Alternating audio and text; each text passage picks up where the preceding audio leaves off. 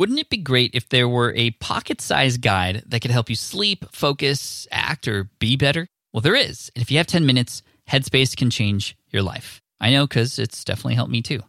Headspace is your daily dose of mindfulness in the form of guided meditations in an easy-to-use app. Headspace is the only meditation app advancing the field of mindfulness and meditation through clinically validated research. So whatever the situation, Headspace can really help you feel better. If you're overwhelmed, Headspace has 3-minute SOS meditations for you. Need some help falling asleep? They can help you with wind-down sessions their members swear by. And for parents, Headspace even has stuff that you could do with your kids too. And their approach to mindfulness can help you reduce stress, improve sleep, boost focus, and increase your overall sense of well-being. Like I said, I use Headspace as well. I used to use it back in the day, then I got off of it for a while to use another tool. But then honestly, I came back to it and it's even better. The voicing, the meditation, it definitely, even just with 5 minutes a day, it really changes everything for me. It's backed by 25 published studies on its benefits, 600,000 5-star reviews, and over 60 million downloads. Incredible. So you deserve to feel happier, and Headspace is meditation made simple. So go to headspace.com/SPI. That's headspace.com/SPI for a free 1-month trial with access to Headspace's full library of meditations for every situation. This is the best deal offered right now. Head to headspace.com/SPI today. Some of the most interesting stories here on the Smart Passive Income podcast are the stories behind how certain software companies have come to be. We've had Clay Collins, who was introduced in episode 78. We've had Nathan Barry on the show to talk about how he bootstrapped ConvertKit.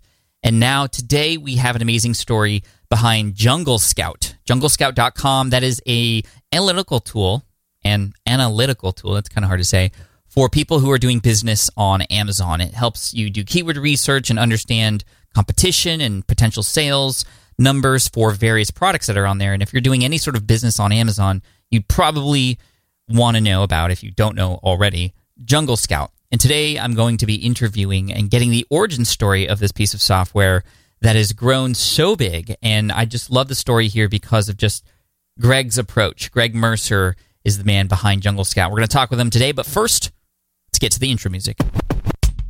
Welcome to the Smart Passive Income Podcast, where it's all about working hard now so you can sit back and reap the benefits later.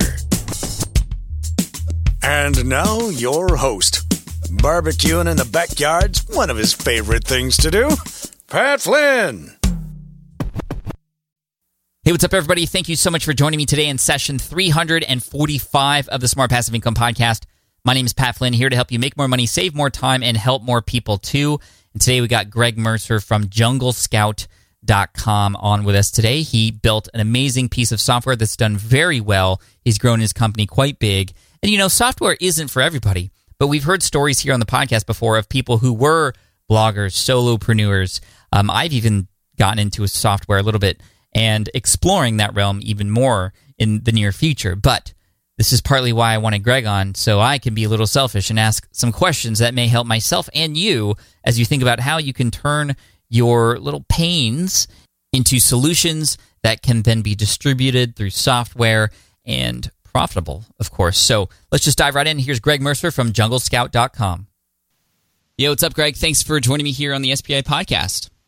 Pat, thank you very much for having me on. I'm excited to chat with you. Yeah, I'm super stoked to chat with you. You know, your name has come up a lot, especially when I go to conferences and everybody asks me, like, Pat, have you interviewed Greg yet? And I'm like, I'm going to get to it, and we scheduled this, and then I had to reschedule, so I apologize about that. Thanks for being flexible. But I'm excited to chat with you today, just kind of about everything you've built, because you've built some amazing things, including JungleScout, which is where a lot of people know you from. But I'd love to take everybody back to, I know that you started kind of entrepreneurship even at a very young age when you were a kid. Can you tell us about kind of like how you were growing up and how that's kind of led to what you've been involved with today? Yeah, absolutely. So my whole life I've had like this strong entrepreneurial spirit. Even when I was a kid, you know, my parents tell stories of me like painting acorns and selling them. And when I was 14 or 15 years old, I built like this key for, do you remember GoPeds? They're like motorized scooters. Yeah. Yeah, so I built like this key that you could add on to your moped so that you could kind of like lock it up, or people couldn't start the engine if you like left it out. So I was selling those, you know, I was like 14 or 15 years old. I was my marketing plan was I went to GoPed's website. This was pretty much like pre-email days, or not very many people were using it. It's like people's emails weren't listed on GoPed's website, but they had their fax numbers. So I was like 14 years old, sitting in my parents' basement, sending one fax after another to all these different people, advertising that I was like bulk selling these keys. It's like that was one of my early business ventures. So yeah, kind of like my whole life, just this entrepreneurial spirit.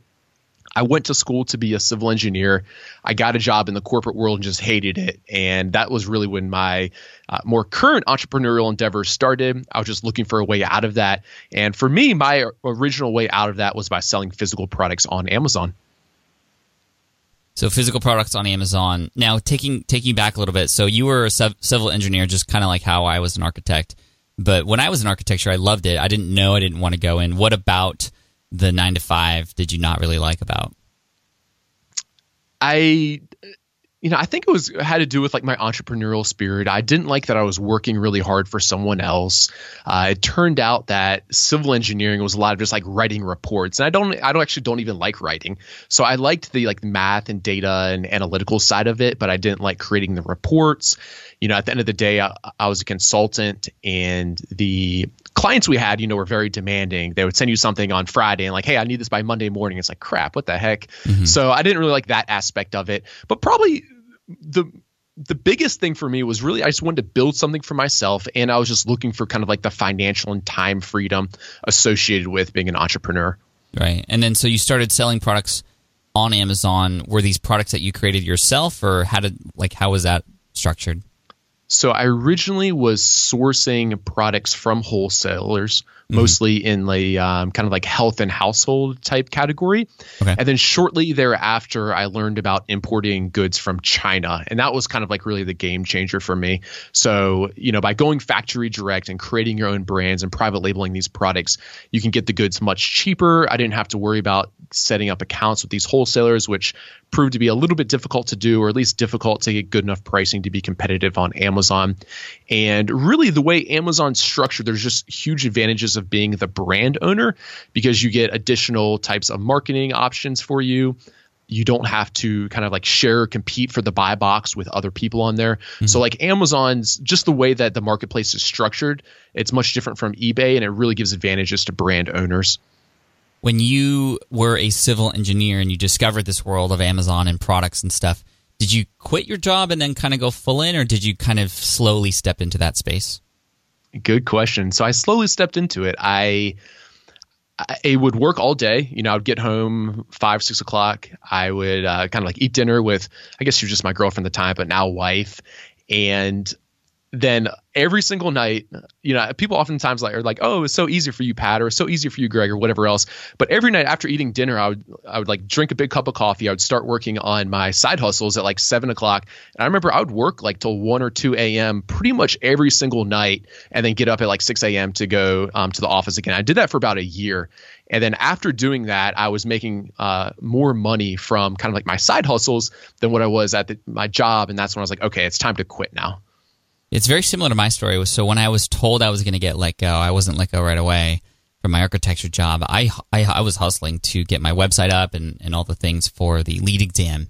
And I was really pulling that. It's very similar, getting home from work, eating, and then just the grind with the website till 2 a.m. sometimes, and then just over and over and over again every single day. So I'm glad you shared that, because a lot of times we don't hear those parts of the story because we hear about Greg and JungleScout and how successful it is. But speaking of JungleScout, this is a software tool that you developed. I'm curious to know what gave you the idea for it. Obviously, it does relate to Amazon for those who know what it is. But basically, what is JungleScout, and what was the origin story of that? So JungleScout is a software tool to identify profitable opportunities or good opportunities on Amazon for sellers. So if you're interested in starting to sell on Amazon, or you're already selling on Amazon, just looking to launch more products, JungleScout helps you identify which products are going to be profitable for you or a good opportunity for you to go into. So we use a number of different data points. We have kind of like derived data. We've just built this system that you can search and filter through different products to find out, like what's in high demand with low competition on Amazon. And when you created this, you didn't even do software development, I'm assuming, or did you? And how did you even go about starting this? No, I don't think I've told you this, Pat, but do you know actually how I found out about or why I wanted to create software? I didn't tell you this, did I? No, I have no idea. So I listened to your podcast. This was probably 5 or 6, maybe even 7 years ago now. I think the guy's name was Dane Maxwell or Max or episode 46. Wow, you have a good memory. So that was quite a while ago. And I remember listening to that episode and that was when I was just selling physical products on Amazon and thinking like, wow, this guy makes the whole software thing sound way easier. Like you don't have to deal with inventory and like, man, this just seems like a piece of cake. And that was what actually, I think that's what originally sparked my interest into creating a software tool. So that's really cool. Thank you for telling me that. I had no idea that. That is cool. So like that was the kind of like the origin of what's now like almost 100-person company and like a pretty large operation, right? It's pretty wild that you and Dane were the one that kind of sparked that idea. But so I was selling physical products on Amazon, and the hardest part for me about scaling up my business was just what products to launch. So I would launch some products and they'd be like a home run and they make tons of money. Then I would launch other products and they were a failure. So I was like, crap, like I have to kind of like crack the code of what makes a successful product versus a poor product on Amazon. And back then, this was like 2012, 2013. Mm-hmm. This was pre-JungleScout and before like a lot of the modern tools that we have now. So people were just kind of like throwing something at the wall and seeing what stuck. There was no type of like data or analytics to help people guide these decisions. Like if you were launching like a niche site back then, you could do keyword research to see what people were searching for. On Amazon, you didn't have any way to know what was often searched for or what was being purchased or what demand was like on Amazon. And that was what was really hard for me because I was an engineer by background, like a data-driven type person, and I don't like making just like these gut decisions of what I think might sell well. So I figured out a way to estimate how well every product on Amazon was selling, like how many units per month it was selling. Mm-hmm. And that's what originally led to my success on Amazon because I was able to tell what was in high demand, what customers were searching for and buying. And those are the products that end up selling. So I was finding these opportunities. I was like, holy smokes, this, there's only 1 or 2 sellers selling this, and they're selling like 10,000 units a month, and no one else is selling this product. And then those were the types of opportunities that I then went into. So I figured that out. I was originally just doing this in an Excel sheet, and I was like, man, this seems like a great opportunity to build a software product to replace all of the grunt work required to fill in these Excel sheets. And long story short, I then hired a developer to do it. We turned it into what was originally a very crappy, junky piece of software, but it got the job done. And that was kind of like the MVP. And I proved the idea by getting a few people to purchase it. And yeah, that's how it all started. That's amazing. There's a lot of stories that are similar in terms of somebody who was just doing the work on something and it's very manual and then created a software product to help make things a little bit easier, making things convenient for that person, but also everybody else who can get involved with that. I have a little bit of experience with that with a smart podcast player, but I think of even bigger players such as Clay Collins, who ran a marketing show and then created lead pages. Nathan Barry, who had ran his design and UI, UX centered blog and now is the founder of ConvertKit because there was a problem in the email space. And, I'm obviously a big fan of ConvertKit now. So this is really cool. But, we always hear about these success stories of people who've gone down that route. But I know that there are plenty more who have done the same thing and have thought of software ideas. What are some of the things that you think you've done or helped to set you up for success with JungleScout versus a lot of the others out there who maybe not so successful stories? Like, why did JungleScout succeed like it did? Yeah, it's a great question. It's something I think about a lot, like trying to crack the code, right? So I think it's a combination of a number of reasons. One, the timing, I got really lucky on the timing. I mean, there's no like arguing that, when JungleScout was started, this was right at the beginning of Amazon becoming an excellent opportunity for entrepreneurs and for small businesses. And kind of like if you look at like the Amazon stock chart, it's like JungleScout started right when it really started to take off. So part of that was purely just luck with my timing and just kind of like being in on it early, and no one back then really knew that Amazon was going to be successful today as what it is. So that was part of it, but that doesn't help the listeners of the show. So let me give some more actionable advice. I think another one of the tactics, and again, this was I would love to say that I was like smart enough and like I knew that I should have done it this way. That wasn't the case back then. But as I look back, one of the things that I think really helped us was I built a very simple tool to start. It was a Chrome extension. Chrome extensions don't require a lot of development work. They're relatively easy to build, and they don't require much for server costs and whatever else. And I was charging just a one-time fee. And so there's a few pieces of that I think like helped led to our success. One, by building something very simple and getting it out there and starting to collect feedback on it, that's like the best thing you can do when it comes to software. I think a lot of people try to, like hide in their basement for 2 years building this piece of software that they just know everyone's going to love. But then when they release it to the world, they realize, wait a second, this doesn't quite solve a lot of people's problems, or, it doesn't fix it much. Mm-hmm. So it's really helpful to just build whatever bare minimal thing you can, release it to users, see if anyone will pay for it, vote with their credit cards, and then iterate on it from there. So that really helped out that we could build, we built the initial MVP in like 1 month. So it didn't require a lot of cash from me, and we could quickly start collecting feedback from users. The other advantage about building something that you charge a one-time fee and get the cash up front is the early years of software companies are usually very cash intensive. It's really expensive hiring good developers. Everything about it's just pretty expensive. And that's why VCs and all these investors exist for these software companies. We've never taken on any investments. And I think the reason for that is, if you're only charging like 20, 30, 40 bucks a month, and that's just drawn out over a long period of time, in the early days when you don't have many customers, that's not a lot of cash flow for the business. Mm-hmm.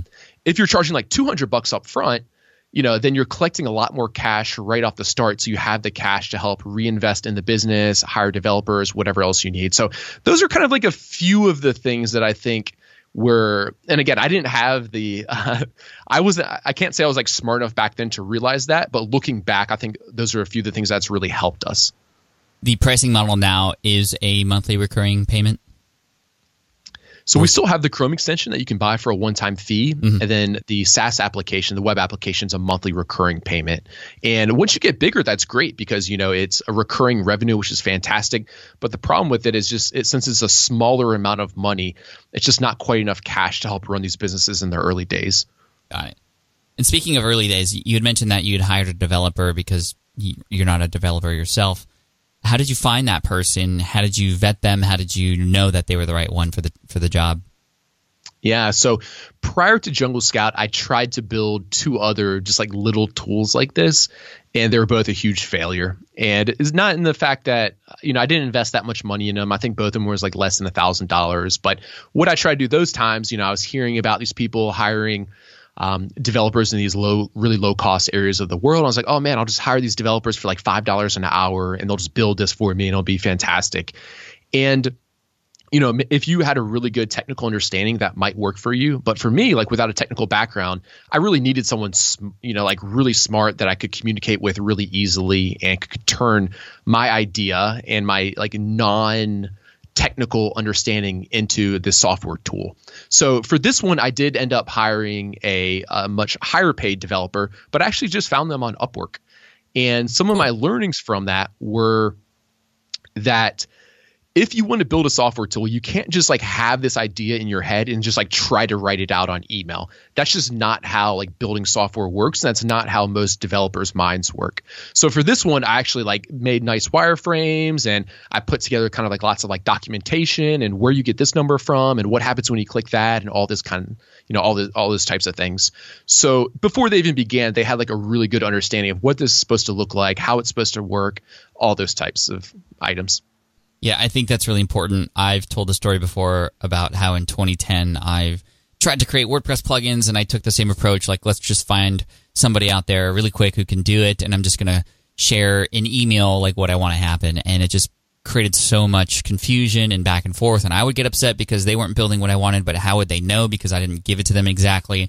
I think wireframing, especially for developers, that's the language that they need to know exactly what to build. And whenever you leave any room for sort of customization on their end, it's hardly ever going to be exactly what you want because that's not their role. So you have to really get into the details of that. So thank you for sharing that. I'm curious, like JungleScout, in terms of the brand, it's a great brand, a great name, great logo. It's one that everybody shares now in the space and everybody uses the tool. Like, I'm curious to know how your thoughts were when you started on the brand. Was it always called JungleScout? What made you determine that was going to be the case? And then I'll follow up from there. Yeah, so it's always been called JungleScout. To be honest with you, I didn't put too much thought or time into it at the time. I was like, okay, what goes with Amazon? All right, Amazon Jungle, that kind of makes sense. You're scouting for new products. The domain name was available, and I was kind of like within an hour, I think I decided on JungleScout. Cool. So it's always been called that. That was kind of like my thinking behind it.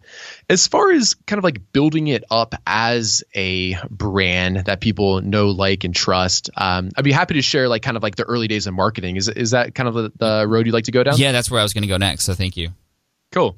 So again, looking back, at the time, I didn't have much experience with online marketing. I knew a little bit about it. I built some WordPress sites. I had a basic understanding of some of the paid ad channels, just enough to be able to, waste some money and learn a little bit of stuff. So I built this piece of software. I sold it to a dozen people, and that was proof to me that other people will actually want this and are willing to pay for it. How did you get those dozen people? Yeah, good question. I created a video of the first MVP, and actually when I created the video, half the buttons didn't even work and it was really buggy, but I kind of knew what to press so that it looked like it all worked. Uh-huh. And I was a pretty active member in a number of online communities, primarily Facebook groups. And these are places that for the past year or two, people probably recognized me. I was always in there providing feedback and helping others. Cool. So this is an area that I had built up a level of credibility, but these are small groups. So I just posted the video that I created in there. I created just a landing page to collect emails. And I was like, hey guys, I built this new tool for Amazon sellers.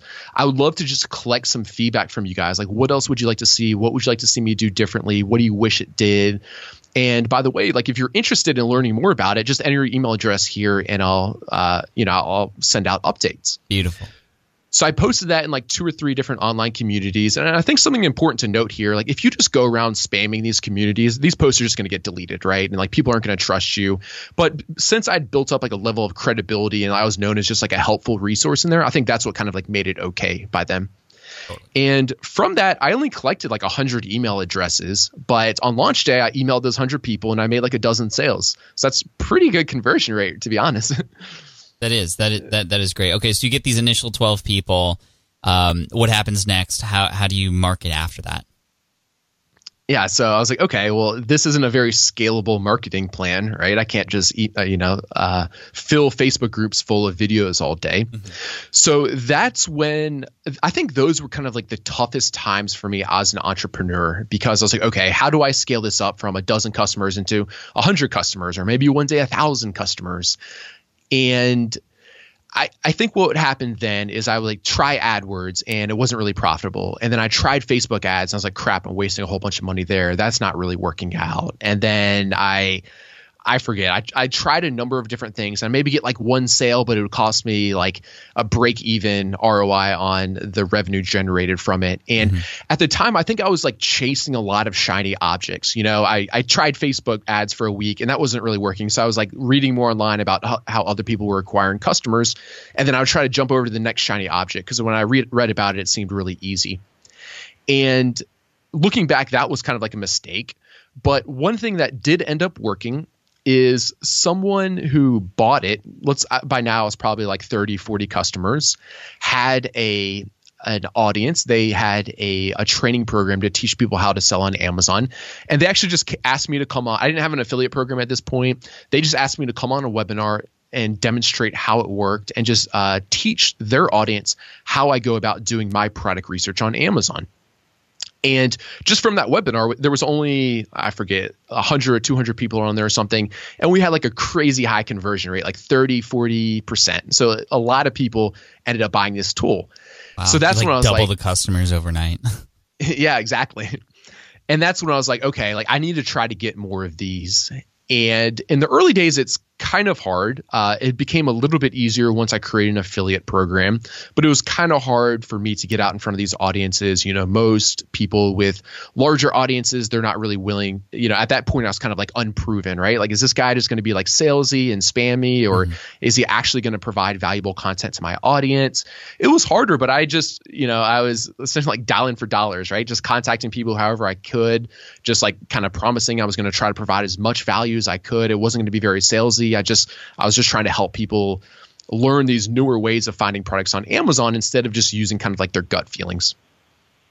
Awesome. That's so cool. Thank you for taking us back. How many customers do you have now? We have over 200,000 customers. 200,000.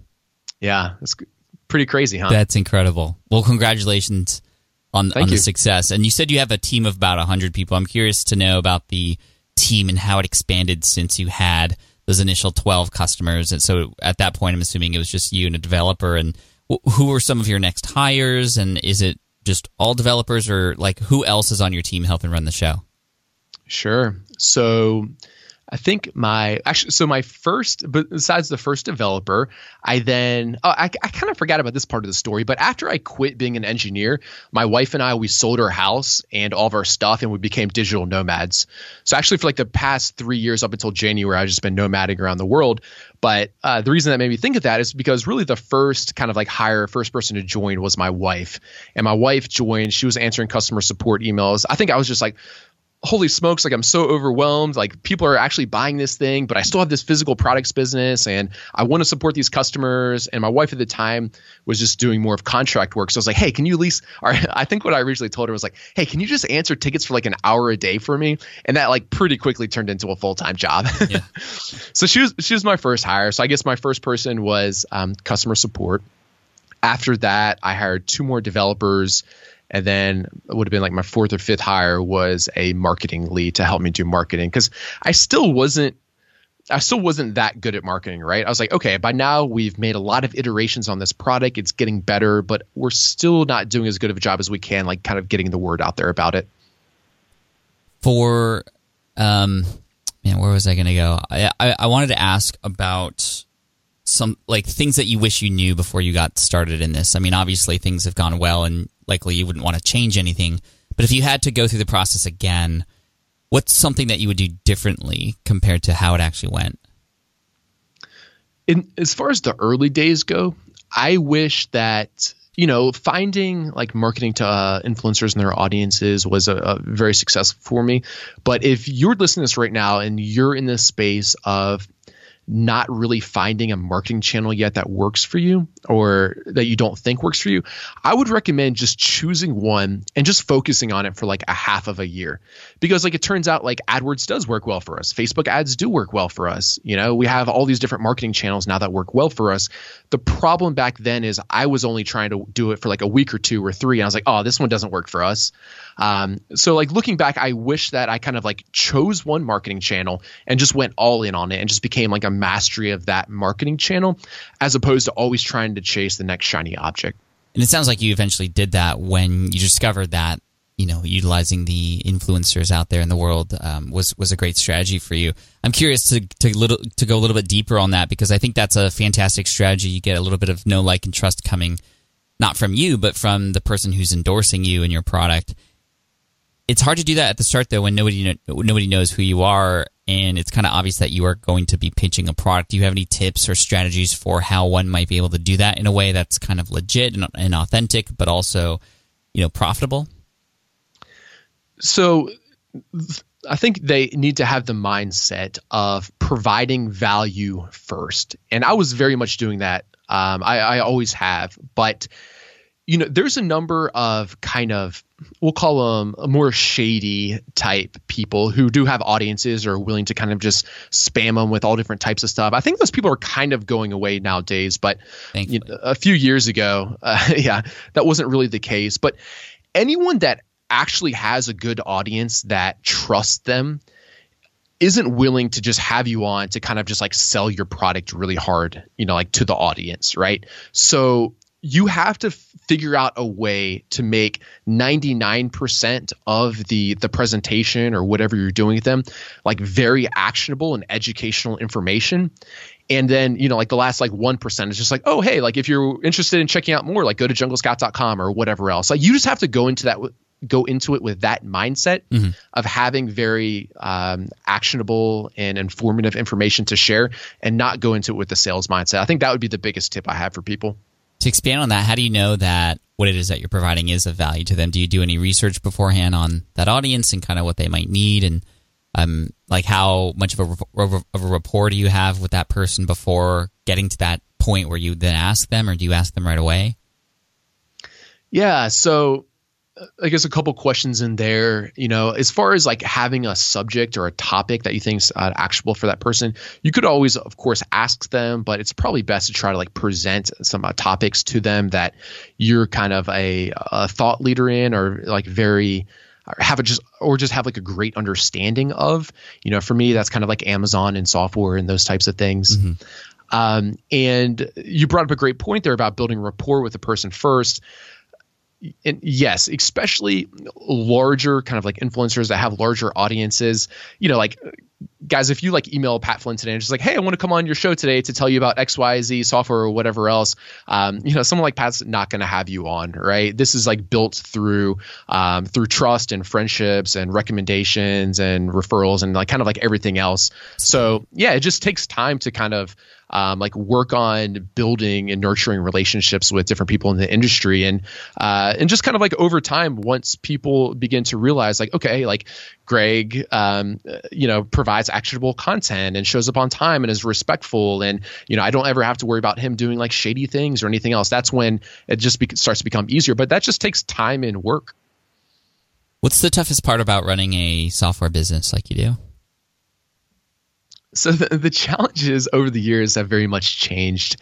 Now with the team approaching 100 people, it's a lot of kind of like people problems and structuring problems, and setting up the organization so that everyone understands what they're responsible for and what they're graded on. I'd say those are the types of struggles that I have the most today. That's probably not as actionable for the audience listening to this right now. Still good to know, though. I mean, it's yeah. I mean, did you ever think it would get to this point? Oh, not a clue, because this happened pretty fast too. I launched it JungleScout in January 2015, so it hasn't even been 4 years. Oh wow, yeah. So that's crazy.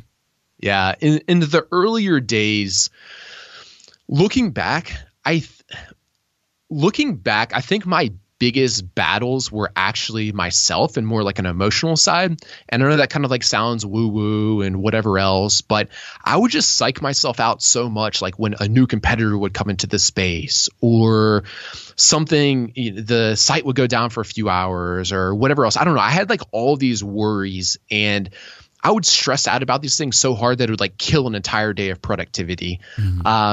And I think I felt like I didn't have anyone to talk to that like really understood where I was at. And kind of like in the earlier days, I think looking back, those were the biggest struggles. I don't think I could have identified that at the time, but now in hindsight, I have been able to. What's a typical workday like for you now as the founder and CEO of the company with 100 team members? Like, I'm curious to know what that's like. Yeah, so it's changed a lot, because up until January of this year, so 3/4 of a year ago, I was still a nomad. So my wife and I were like traveling around. We live in a different country for about a month and then move again. So those days were a little bit different. I was always working in co-working spaces. Like once a month we'd move to a new city. That got to be too challenging with the time zone issues. So in January of this year, I moved to Austin, Texas. We opened up an office here. So a normal day for me, I typically wake up around 6 or 7. I try to work out most mornings. I'm usually into the office around 8 or 8:30. And then I still work quite a bit just because I'm really passionate about it. I'm usually not home till 6:30 or 7 at night. It doesn't have to be that way, but like I said, I really do like enjoy it. So in a typical day, I a little bit hate that it's this way, but I also fully understand that it has to be. For me, it's a lot of meetings at this point. We have an executive team now. We put together a board. There's just a lot of kind of collaboration that they need from me now as the CEO, and kind of being the strategic thinker and getting people on the same page and communicating to the company what we're working on and what the highest problems are and all these different types of things. So to be completely honest, I'm still most passionate about actually creating things. So that's why I really enjoy doing podcasts like this. And I really you'll still see me on our YouTube channel and other places, because I still love creating things, I still kind of wish I could get in there and create landing pages and create other things, because that brings me a lot of joy. To be completely honest, it's not as enjoyable for me to be more so in the meetings and everything else. But at the end of the day, the biggest thing that I'm creating is this company. So I'm willing to do kind of whatever's the highest impact things for me to do to build and to create this company. Love it. What's it been like to switch from this sort of nomad lifestyle to now one where there is an office? Has it been a tough transition for you and your wife, or has it been something that's kind of just, it's about time? I think it was a little bit harder for my wife. She, she's happy in Austin, but she occasionally is man, I really miss nomading, man. She kind of just drops those every once in a while, It's yeah, that was really fun. But you could potentially just go on a vacation if you wanted to, right? Oh, totally. And we've worked remotely 2 months out of this year too. So it's not we're just permanently in Austin. So it's definitely been a change. I was a little burnt out of nomading. We did it for 3 years. We each just had one carry-on suitcase, and we lived out of that for 3 years straight. Wow, that's incredible. A lot of flights. There's a lot of just small hassles associated with it. When you tell people, they're oh, that's dumb. You were living in beautiful beaches and whatever else. I can't believe you'd be inconvenienced by that. But it was just little things like poor internet connection, or just a poor workspace. At this point, I needed to be a very productive, kind of high, functioning at a very high level. And just little things like the internet going out, or the not having just a nice desk with monitors, or even just a room like I'm in right now to record podcasts in. Those were just all the little inconveniences to me that added up to being okay, I'm ready to just kind of settle down. It'd be kind of nice to get our own apartment instead of living in Airbnbs, and just have a nice place to work from. That's awesome. Well, I appreciate you spending time with us today. If you don't mind, I have just a couple more questions. I know you're a busy guy, but I appreciate you and everything you're sharing here. This is really inspiring. Yeah, let's do it. So some of the other questions I have are related to the future, right? And specifically your relationship with Amazon. I know there's a lot of people listening right now who use different products, who would love to create tools that are associated with other tools that are out there and other platforms. But, it's tough because to use JungleScout as an example, it's a lot of what you do is based on what Amazon does and what Amazon wants other people to do and doesn't want other people to do. How do you maintain a high level of product and service when there's that big giant Amazon on the other end, where they could change something up and change the algorithm, or all these other things that may affect your business? How do you maintain that level of just mostly security in your mind, just that okay, we're going to be okay, we're just going to keep going? Yeah, this is a really good question, actually. And I agree. There's a lot of opportunities out there for, we'll call them platform plays, build something, whether it's a Shopify plugin or, an Amazon tool or whatever else, right? These different things that you're reliant on this platform. And to answer your question, I don't think there's no way to ever know for sure that you're going to be 100% secure. We do meet with Amazon every once in a while, and I'd say we have a pretty good relationship with them, but they very much so, their attitude is very much so hey, we're the 800-pound gorilla. One day, if we decide that we don't want tools like this, we'll do it. So it's okay, that's not good. But so this has actually been a little bit of a struggle with mine, and probably always is, because I'm man, we're growing really quickly, but what if Amazon doesn't do as well next year, and not as many people are selling on it? That's kind of a concern of mine. What if Amazon doesn't like us or whatever else? So I'd say some advice I have for the listeners is, first of all, whenever you're thinking about or considering building a product like this, the most important thing you need to ask yourself is this beneficial to the platform that I'm building it on? Or is it kind of like a hacky type thing that if they found out about, they'd be upset about? And I think that's a really important question, because at the end of the day, if you want to grow this into a large company, all these platforms are going to find out about your tools. Everyone at Amazon knows about JungleScout, but they like JungleScout because we're beneficial to their platform. We have a very much a symbiotic relationship in the fact that we're helping sellers spot like gaps in their catalog, and we know that they want the lowest prices and the best selection for their customers. Mm-hmm. So we're showing their sellers, hey, like there's not, no one's selling fidget spinners or whatever right now. Like you should consider selling this item. So that, so that's very much beneficial to the Amazon platform. So, if you're on the other end and it's a product or service that is used to kind of like cheat Amazon or whatever else, ultimately they're not going to like that. And they have huge legal teams and other methods to use to like try to get rid of you if you really make them upset enough. So I think that's like a really important thing to always be thinking about if you're considering kind of like one of these platform plays. Like, is it a symbiotic relationship that's helpful, or would it be detrimental to their platform? Yeah, because I'm thinking of a lot of people, even people who've been on the show before, like Joseph Michael, who created a program to teach people how to use Scrivener, for example. Similar thing, not software, but also information based on a software and how to use that tool better. And there's a symbiotic relationship there, which is why that works. And Joseph knows the founders, and they know him, and it kind of, they're each helping each other out.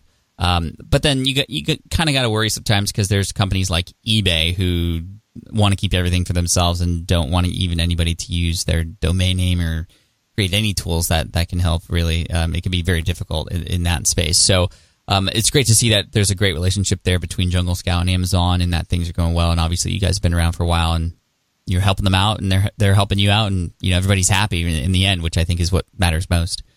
Yeah. Cool, man. Well, thank you so much for your time today. Where should people go to check out, obviously JungleScout.com. Is there any place where people can learn more about you and what you got going on? The best place is really just the JungleScout blog. Right now we're in the middle of a pretty cool case study that's totally free. It's called the $1 Million Case Study, where we're publicly and transparently growing a physical products business to $1 million in revenue. And we're actually, Pat, I know you're a big fan of Pencils of Promise as well, or I think an advisor. We're donating all the profits from that case study and the products we sell on Amazon to build schools in underprivileged countries around the world through Pencils of Promise. So it's pretty cool. We've already donated enough money to build 2 schools, and there's going to be a lot more in the future. And I guess more importantly for you guys, it's just like really high, like very valuable content, totally for free. There's no cost to it. So yeah, you could check that out if you're interested. Dude, I love that. I'm all about that. So JungleScout.com, you can check out the blog there and the $1 Million Case Study. I love things like that. And, traditionally on the blog here, we've done very similar things. And so, dude, thank you so much. I appreciate you, Greg, and good luck. And we'll talk soon. Thanks, Pat. Bye. Wow, what an amazing interview. And Greg, I know you listen to the show. Thank you so much for your time and your wisdom. And I know that people are inspired after listening to this. And we're also going to link to some of the other amazing software-related interviews we've done in the past in the show notes. And by the way, if you want to go to the show notes, all you have to do is go to smartpassiveincome.com/session345. Once again, smartpassiveincome.com/session345.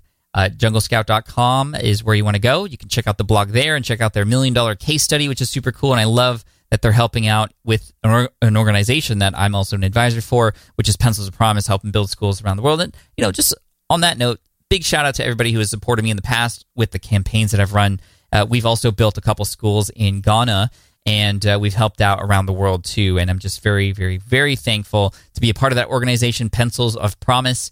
And big shout out to Susie Harrison there, who's the one who's keeping everything in check for a lot of the influencers out there that are helping to grow that organization. And more importantly, help kids around the world get educated. So cool plug for Pencils of Promise there. But again, JungleScout.com is where you want to go. Thank you so much for listening in. Show notes are available at smartpassiveincome.com/session345. And guys, just keep going, keep crushing it. You guys are amazing. Hit subscribe if you haven't already, and I'll see you in the next episode. Cheers. Thanks for listening to the Smart Passive Income Podcast at www.smartpassiveincome.com.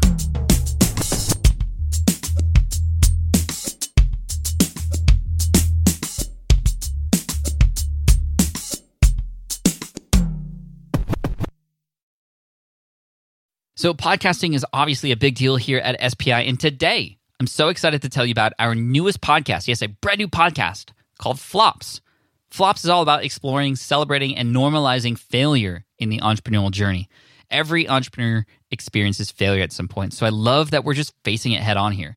And the show is hosted by two members of the team, Karen and Ray, and in it they talk to entrepreneurs who have had stumbles, setbacks, and flat-out failures. These guests are honest and generous with their stories, and I think they offer hope and encouragement for all other entrepreneurs out there because we all experience it, right? We all experience failure. For example, in the first episode, Ray talks to John, who got caught up in a Ponzi scheme. It's a story with twists and turns that will keep you hooked. It's a great story. I highly recommend you check it out. But one thing I love about Flops is that it doesn't dwell on the failure, and it always finds a bright side. I really love it, and I think you will too. So the first season of Flops has already started with new episodes dropping on Wednesdays. You can find it on Apple Podcasts, Spotify, wherever you listen to podcasts. You can also listen at smartpassiveincome.com/flops. Again, that's smartpassiveincome.com/flops. I hope you enjoy it.